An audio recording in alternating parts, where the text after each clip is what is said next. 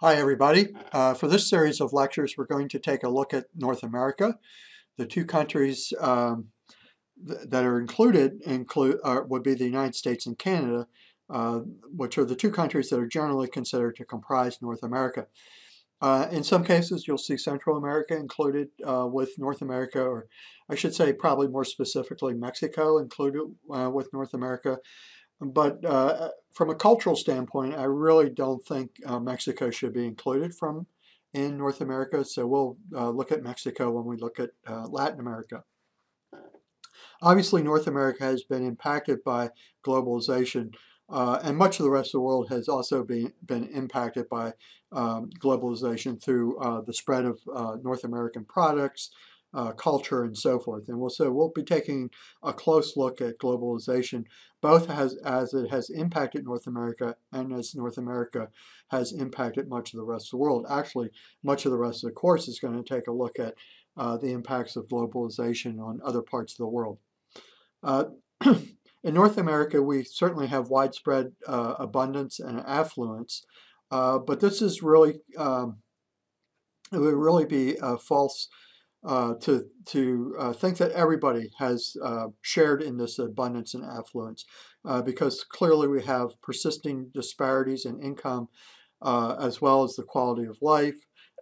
We also have persisting disparities in political power and so forth, and all that has to do with the levels of wealth and so forth of different groups of people. North America's unique cultural character and heritage is detailed in this series of lectures. In North America, we like to stress our colonial and immigrant heritage, and that's certainly stronger in certain parts of the country than it is in other parts of the country. Clearly, in many parts of the country, particularly in the southern part of the country, immigration is really kind of frowned upon.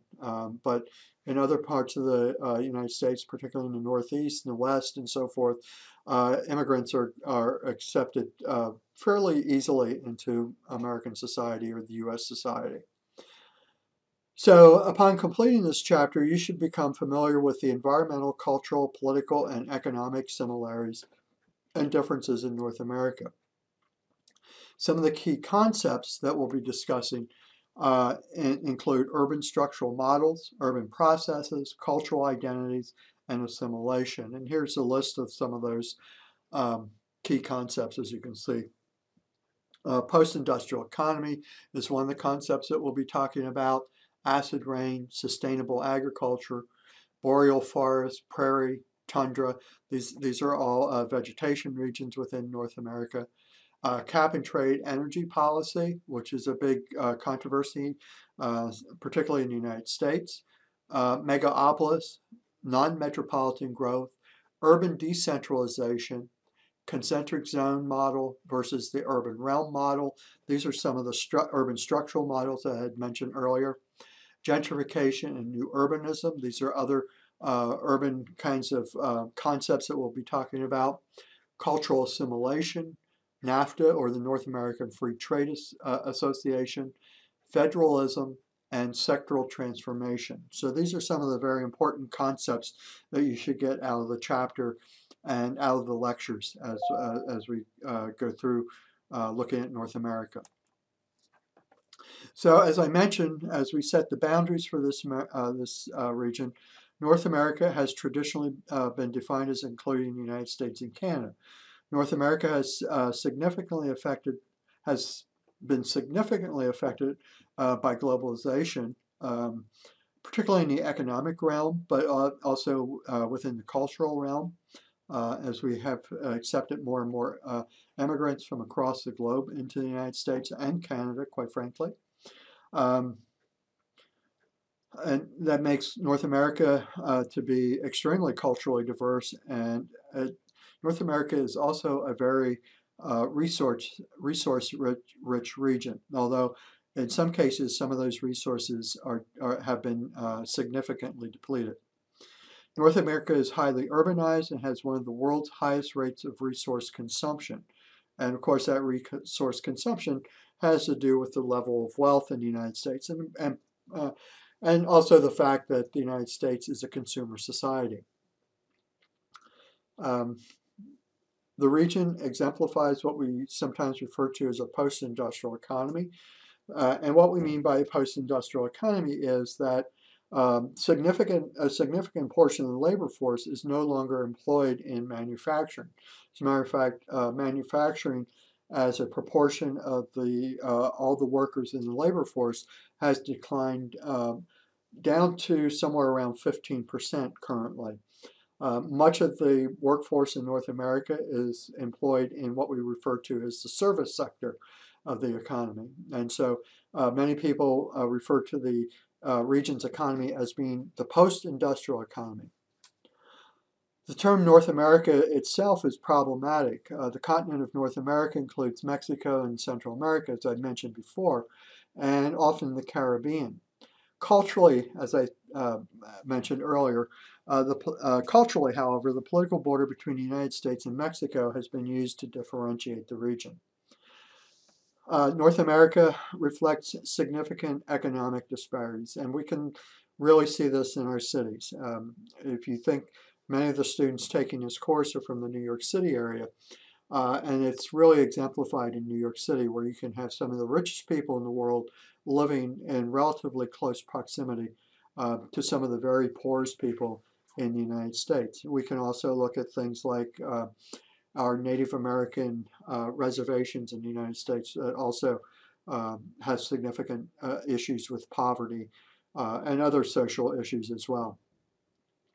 North America has a rich ethnic and cultural heritage, and much of that is due to the fact that North America is really made up of, it's really a society of immigrants, beginning back in the 16th, 15th century, 15th century, and continuing up to the present time. North America takes in a significant number of immigrants every year. In the United States, for example, we take in close to 1 million immigrants every year, and those are what we would refer to as documented immigrants. And obviously, we also have issues with undocumented immigrants in the United States also.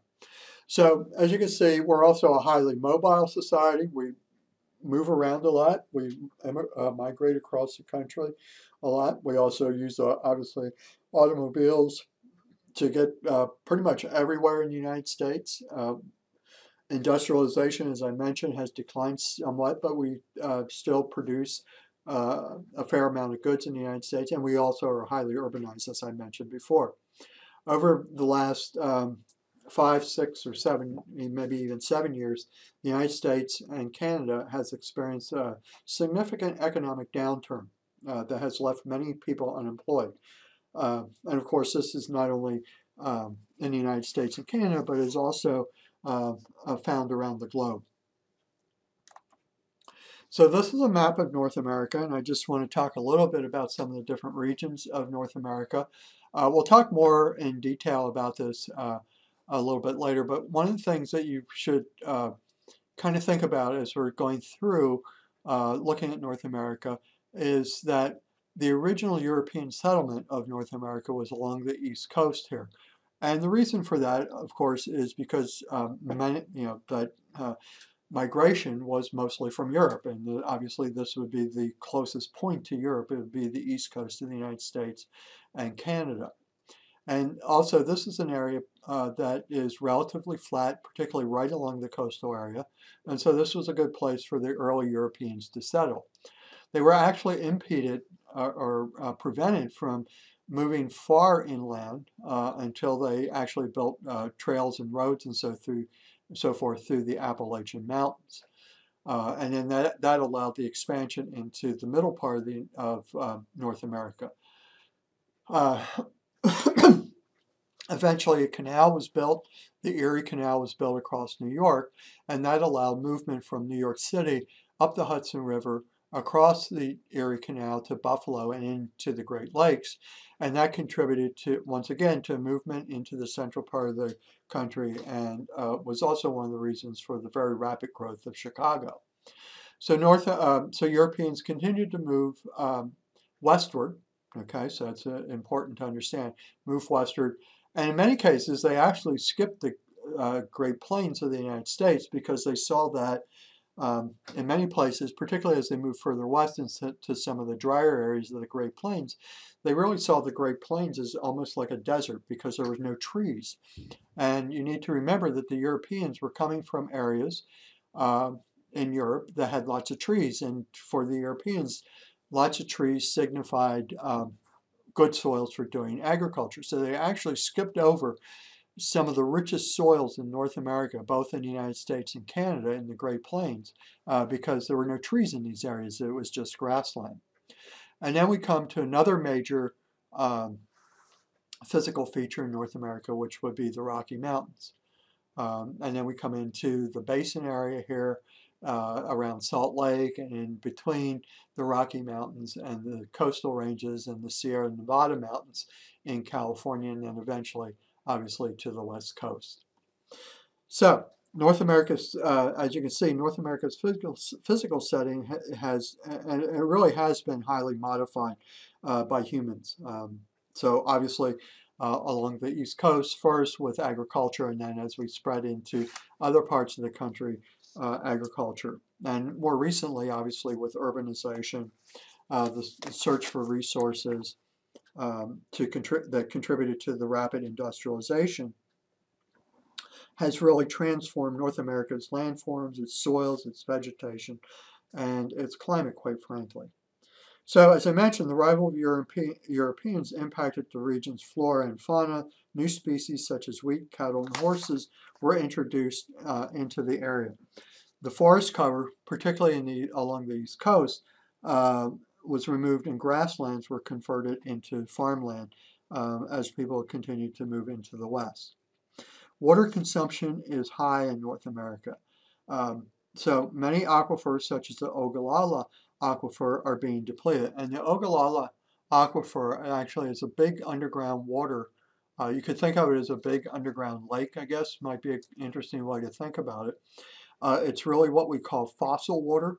So it was deposited through the water actually leaching down through the soil and so forth into various caverns and things underground. And the Ogallala aquifer actually extends from northern Texas the whole way up through the Great Plains. And over the last several decades, many decades, quite frankly, the Ogallala aquifer has been used as a source for irrigation water in the Great Plains. And because the water isn't being replaced as rapidly as it's been being used, there's a fear that the Ogallala aquifer could actually dry up, and then there would be no water for irrigation in the Great Plains. Water quality in North America is also an issue. And this is despite the introduction of environmental laws and guidelines, many that were introduced, particularly in the late 1960s and the 1970s. Many North Americans are exposed to various waterborne pollutants. And we've had significant issues not only with waterborne diseases and things like that, but also disasters such as the oil spill that result from the explosion on the Deepwater Horizon oil rig that continue to pose environmental hazards. And now, for those of you not familiar with the Deepwater Horizon oil rig explosion, that was in the Gulf of Mexico and polluted the beaches and so forth along the Gulf of Mexico. Many of the rivers in North America are used for transportation, and this creates environmental issues as well because many of the barges and so forth leak oil, leak gasoline into the rivers and things like that. We also use rivers and streams in North America to dump our sewage, our human waste, and other sorts of waste into the rivers. Now, as I mentioned, we've passed some pretty strict environmental regulations about dumping raw sewage and garbage and things like that into our rivers and streams, but it still does occur. So here in Binghamton, during the last flood that we had here in 2010, I believe it was, significant flood. It's either 2010 or 2011, I can't remember exactly. The sewage disposal plant that is supposed to clean our sewage before it's dumped into the rivers was flooded. And what that meant was, for a time, raw sewage was being dumped directly into the Susquehanna River. So we still have some real problems with sewage, dumping sewage into our rivers and streams. Hurricane Katrina in 2005. We're still rebuilding the city of New Orleans from that disaster. So we have, as you can see, it was a very large and powerful storm. It was I believe it was a Category 5 hurricane that hit along the Gulf Coast. And let me just go back to the map. So we're talking about this area here, the Gulf of Mexico here. We're talking about the Gulf Coast. And New Orleans obviously was dramatically impacted by that hurricane, as was much of the rest of the Gulf Coast in the southern part of the United States. So as you can see, who are the people that are impacted by these storms? Well, in most cases, they are the poor people because they live in the most vulnerable areas of the city. So New Orleans obviously has a extensively built environment, urban environment. New Orleans lies very close to sea level. And actually, some parts of the city are actually below sea level. So when the storms blow, when the storm surge hits, that is the blowing of water off the Gulf of Mexico, it backs up the rivers and it floods. And not only do we get flooding from the Gulf of Mexico, but the rivers themselves overflow the banks. Now, in the case of New Orleans, they had pumps to pump out the water in case of flooding, but those pumps failed because the pumps themselves, the engines for the pumps were flooded. So it's been a very slow recovery in New Orleans. North America's fisheries are also being threatened from overfishing and of course the environmental degradation. So we talked about the problems in the Gulf of Mexico, and I'll go back to our map again, with the oil spill. And from that oil spill, a lot of the fish were killed. So the fishing industry, the shrimp industry, were really devastated by the oil spill. Off the coast of North America, up in this area, the east coast of North America, particularly off the coast of Canada, we have an area called the Grand Banks, and this used to be a resource for catching a variety of different fish. And the Grand Banks have actually been overfished to the point that the fish almost were eliminated from that area. And the government of Canada took action to prevent fishing in the Grand Banks until the fish were able to restore, till the fish population was able to restore itself. So this map just shows you some of the problems that we have in North America with the variety of different environmental problems that we have. Obviously, acid rain is also a problem in North America. You can see much of that is along the eastern part of North America, particularly east of the Mississippi River, because many of the coal-fired power plants are located in the Midwest. And in North America, we have prevailing winds that blow from the west to the east, and they bring those pollutants from the Midwest to the East Coast. So acid rain really is when the sulfur in the pollutants mixes with the moisture in the air and then falls as either rain or snow, or in some cases even dew on the grass will have is also considered to be acid precipitation. So, and then we have, so acid rain is a big problem, particularly along the East Coast.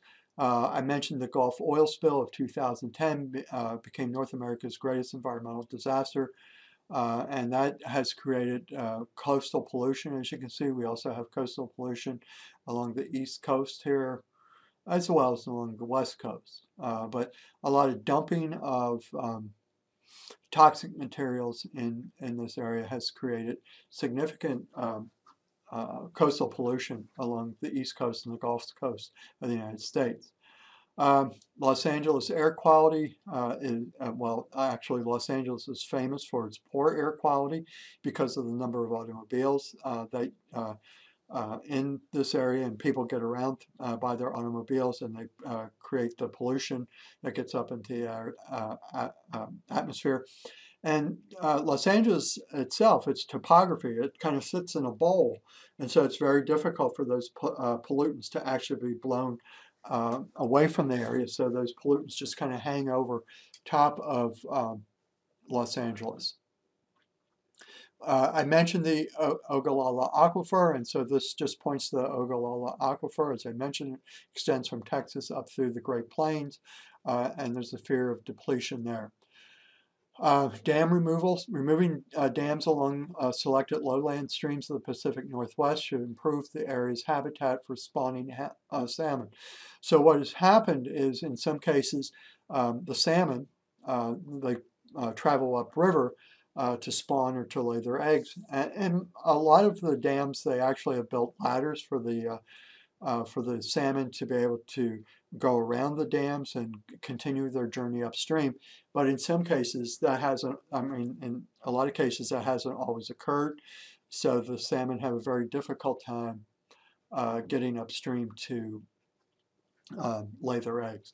And then you can see we have major hazardous waste sites, particularly along the East Coast, the eastern part of the United States, that create toxic environmental problems for the large cities along the East Coast and so forth. So we have some really significant environmental issues in North America that many of our politicians refuse to address. So human-environmental interaction, the costs of human modification. And so we know that we've had lots of different modifications. So we've altered the atmosphere. North Americans have modified both the local and regional climates. The chemical composition of the Earth's atmosphere has also been affected by urban industrial growth in North America. And we can see that with the example of acid rain. North America's urban and industrial growth has contributed to the transnational environmental problems such as acid rain, as I mentioned. When we talk about the price of affluence, globalization has provided many benefits, but not without significant costs. Energy consumption remains extremely high in North America, leading to environmental and economic costs. So, as I mentioned, the coal-fired power plants in North America create significant pollution problems. Environmental initiatives have addressed local and regional problems, but clearly not to the point where they've reduced national or international or continental problems, if you want to think of it in that sense. There's increasing support to address these problems by some politicians, and I say some politicians, but certainly not all, and certainly not enough to be able to create substantial changes in environmental policy in North America. Sustainable agriculture is an interesting question in North America because North American agriculture is really highly productive, but it's highly productive because of the fact that we use high-yielding seeds, we use lots of fertilizers, we use lots of herbicides and pesticides and so forth on the soil, and of course these are all chemicals, right? They're all petrochemicals actually. Most people don't realize that that a lot of our fertilizers and pesticides and herbicides are actually made from petroleum. So they're petrochemical, what we call petrochemicals. And we put large amounts of these on our soil, and this contributes to the pollution of the groundwater and so forth. We've actually poisoned, in some cases, actually poisoned the groundwater because there's so many chemicals that have leached down through the soils and pollute the groundwater. And they also actually contribute to the degradation of the soils because in many cases, after using lots of chemicals on the soils actually become less productive. So sustainable agriculture, is it possible? organic farming principles, limit use of chemicals, and integrated the integrated planting of crops and livestock management.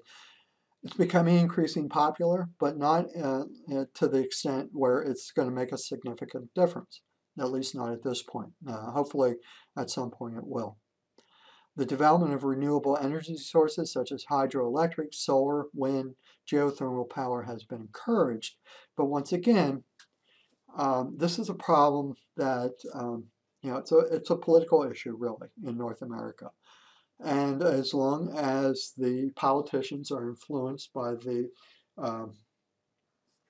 current producers of energy and so forth, I don't see a whole lot of change occurring in being and using more solar, wind, or geothermal power in the United States. So unfortunately, fossil fuels, the burning of coal in particular, and of course the burning of gasoline and so forth, and fuel oil, is going to continue to dominate the energy consumption in the United States. So as we took a look at North America's, and actually I should, before I go on to look at this, this photograph here is the Gulf oil spill, so you can get a sense of what that looked like, and you can understand how a situation like this will, hurt or devastate the fishing industry along the Gulf Coast. Ecosystems have been altered and so forth along the Gulf Coast. Birds and so forth have lost their nesting sites and so forth. And so we need a real system of resource management in the United States. But once again, because of the political situation in North America, that's going to be very difficult to bring about. So we have a very diverse physical setting in North America. And I tried to show you in the earlier map some of that diverse physical setting. So North America's landscape is dominated by interior lowlands. Those are the lowlands between the Appalachian Mountains in the east and the Rocky Mountains in the west. And obviously we have the coastal plains that dominate along the east coast of the United States. And this is the Chesapeake Bay, and that would be part of those that east coast coastal lowlands along the east coast, as you can see.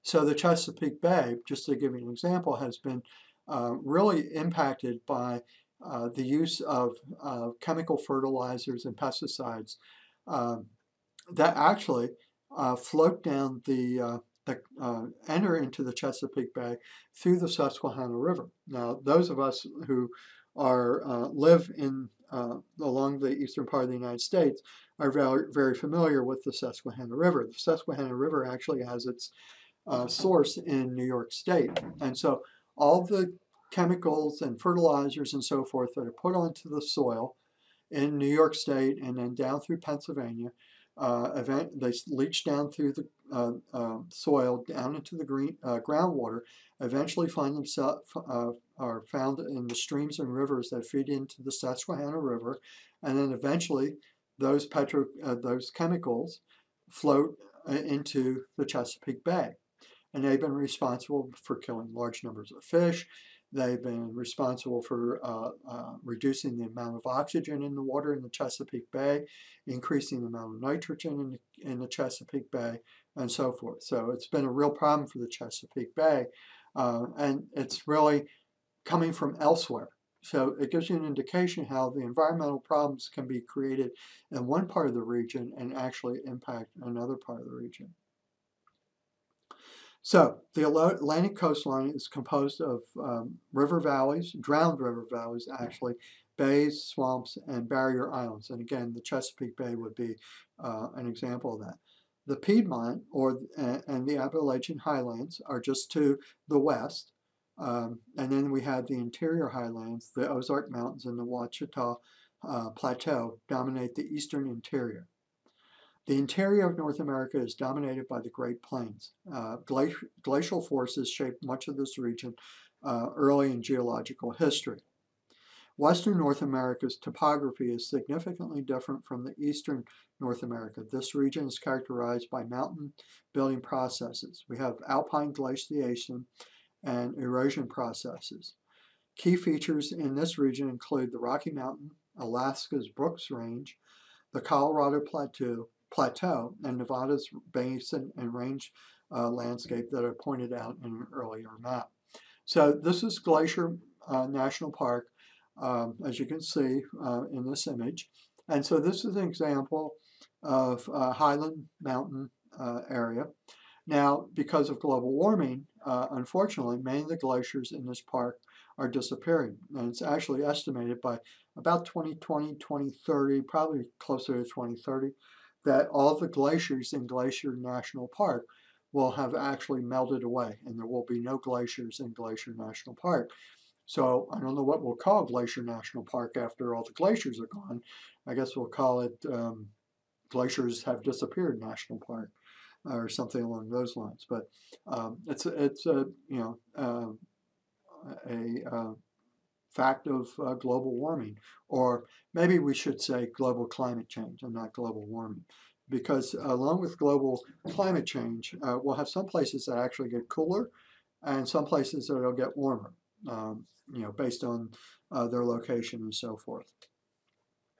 North America's western border includes the coast ranges of Washington, Oregon, and California, and I pointed those out on the earlier map. These are interspersed with the lowlands of Puget Sound in Washington, the Willamette Valley in Oregon, and the Central Valley of California. So the region's size, its latitudinal range, that's from north to south, and varied terrains contribute to diversity in climate and vegetation patterns. In the cooler continental interior, as you can see, we have the boreal forest in the high latitudes, in the high mountains, in the Rocky Mountains and so forth. We actually have tundra. And in the drier continental climates, we have a prairie type vegetation. Environments south of the Great Lakes are characterized by longer growing seasons and deciduous or broadleaf forests. This would be our south of the Great Lakes. Environments north of the Great Lakes are dominated by coniferous forests, or the boreal forests.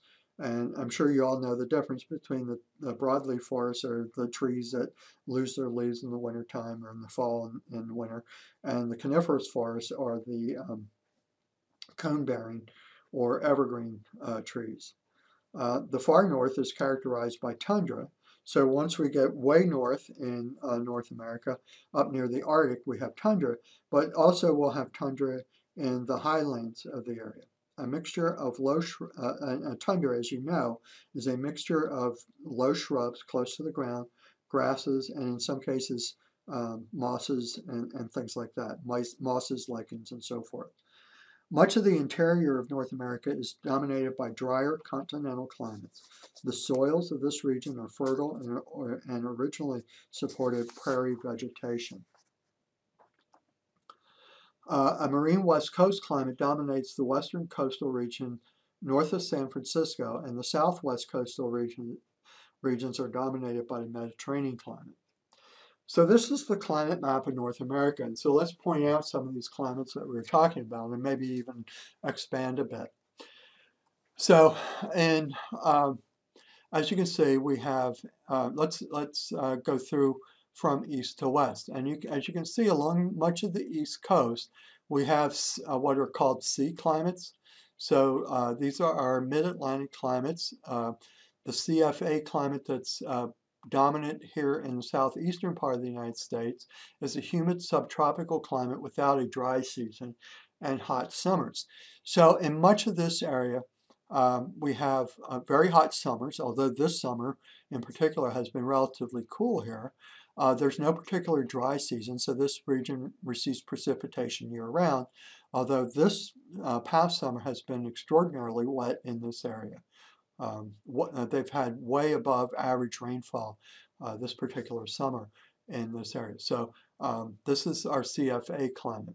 And you can see this even extends the whole way west to pretty much the central part of Texas. So a lot of the precipitation this region receives actually comes in off the Gulf of Mexico, up in this area, and of course off the Atlantic as well. So you can see this area is really surrounded by water, which contributes to the wetness. And also, because it is surrounded by all this water, its temperatures are moderated, particularly during the winter time. Okay, so and then as you can see along the as we move further north, then we come into the continental mid-latitude climates, and so these are climates that are the DFA is humid continental. We have a warm summer. We get precipitation year-round. A warm summer. But as you continue to move forward more northward, the winters become colder. Okay, so we're located right here in Binghamton, New York. Okay, and so you can see we fall into this DFA climate, the humid continental with a warm summer. Although for us, this summer has been a little bit cooler than normal, I would say. And then as we move forward more northward, you can see we come into the DFB climates, and these are humid continental with a cool summer. Okay, so cooler summers here, and usually up in this area, very cold winters. Okay, we're talking about places like Quebec and places like that. So Montreal, Quebec City, even up into Toronto and places like that, although Toronto is a little bit modified by the Great Lakes. But much of this region up here has very cold winters and cool summers. Still precipitation year-round. And then as we move farther north, we come into the subarctic areas. So these areas would actually have very cool summers for the most part and very, very cold winters. And then we come up into the Arctic area that experiences the tundra type of climate. So from this line northward, we have tundra, so we have very few trees, if any trees, that'll grow. This is the area of lichens and mosses and very low-lying shrubs and things like that. The DFB and the DFC climates are going to have our coniferous forests. Right down in this area where we're located here in Binghamton, we have like a combination of deciduous and coniferous forests in this area. And as we come further southward, obviously we're going to have strictly deciduous forests. So as we move further westward in North America, you can see we come into our B climates, and these are our dry climates. A good way to think about this, at about 100 degrees west longitude, we will start to that's usually considered the dividing line. So that would be right about in this area, the dividing line between the dry climates to the west and the moisture climates to the east. So you can see we have our B climates here. Just before we get in, these would be the Great Plains of North America. Remember, as I said, many of the early settlers that were traveling westward thought this was kind of like a desert area. Okay, so we have mid-latitude steppe area in here, and then actually down in here we have a desert area, subtropical desert area. And much of this area here would be highland climates. Okay, so microclimates, some areas, particularly in the valleys, will be warmer than the hilltops or mountaintops. And mountaintops is where you'd find your tundra landscape and so forth. Okay, as we move to the west coast, you can see again we come into our marine west coast climate up in this area. So significant rainfall, cloudy. A lot of days are very cloudy and so forth as moisture comes in off the west coast or off the Pacific Ocean. And as it hits the mountains here, we have the coastal ranges right in here. That moisture coming in off the Pacific Ocean will rise, and it will fall depending on the season, either as rainfall or snowfall. And then as that air continues over the mountains, the coastal ranges, and as it sinks, it becomes drier and warmer. And actually, to the west of these mountains, it's very much desert-like, and you can clearly see that here in Washington State, even in Oregon, and even up into Alberta in Canada. So much of this area is considered to be desert-like, and it's largely because the moisture coming off the Pacific doesn't reach this area. Down in this area, in California in particular, we have what's referred to as a Mediterranean climate. So we have a very dry summer in this area, very little rainfall in the summer, very hot in the summer, particularly in some of the interior areas. This would be the Central Valley of California, as you can see. And what's interesting about the Central Valley of California is one of the richest agricultural areas in the United States. Actually, many of us on the East Coast during the wintertime will get our fruits and vegetables from the Central Valley of California, as well as from Florida. But as you can see from the climate map, this area is really considered to be very much a desert. And the only way they're able to do agriculture in this area is through irrigation. So the hope is during the wet season, during the wintertime, when this area receives its rainfall, and then in the mountainous areas receives lots of snowfall, that water will be stored up and then used for irrigation water. They actually have aqueducts that they bring the water from Northern California down into the Central Valley and even into the Imperial Valley of California down in this area to use as agriculture to grow crops and so forth. And then again, you can see, so this would be the Imperial Valley down in here, this BSA climate. And then one area that we should also point out is the tropical wet climate, which is on the very southern tip of the Florida Peninsula down in this area. So that gives us an indication of the physical geography of the region and the climate. And so we have some photographs here of global warming. And as I mentioned, the United States is going to be impacted pretty significantly by global warming. It'll be interesting to see how this all plays out in the future.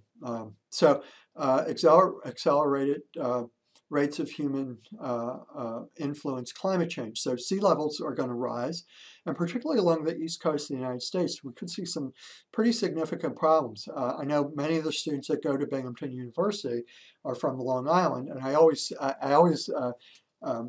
make a joke with those students that Long Island's going to disappear because Long Island is very low to sea level. It's very close to sea level, and as sea levels rise, it's very possible that Long Island could actually disappear. It could be underwater, and even the lower parts of Manhattan that are very low to sea level, and they could also disappear. And many of the large cities along the east coast of the United States could face significant problems from sea level rise. We also have coastal erosion, and that's been really evident in some of the storms that we've seen, particularly some of the hurricanes and some of the northeastern storms that have come up along the Atlantic coast have created significant problems with coastal erosion. And up to this point, state and federal governments seem to have been willing to pay the huge sums of money to replace the beaches and so forth along the coast. If those storms become more numerous and happen more frequently, it'll be interesting to see if we'll continue to be willing to pay taxes to continue to rebuild this coast. And I mentioned the glacial retreat, particularly in places like Glacier National Park, the Rocky Mountains, and so forth, as those glaciers are shrinking. So the federal response to some of these problems, in the United States, federal policies have been enacted some have been enacted, I should say it that way, in a response to global climate change. We certainly could do much more in the United States. We have some politicians who really feel that if we put more regulations on businesses and different industries and what they can pollute and things like, or how much they can pollute and so forth, will destroy our economy. So, one of the questions that we living in North America have to kind of ask ourselves is, first of all, is global climate change real? I think we can see that it is real because our climate has been changing for the last several decades, if not the last century and a half in North America, as well as much across the globe. So if we can agree that global climate change is real, then we have to ask ourselves, is global climate change human-induced? Or are we just experiencing a cycle that our climate goes through periodically every few thousand years and things like that?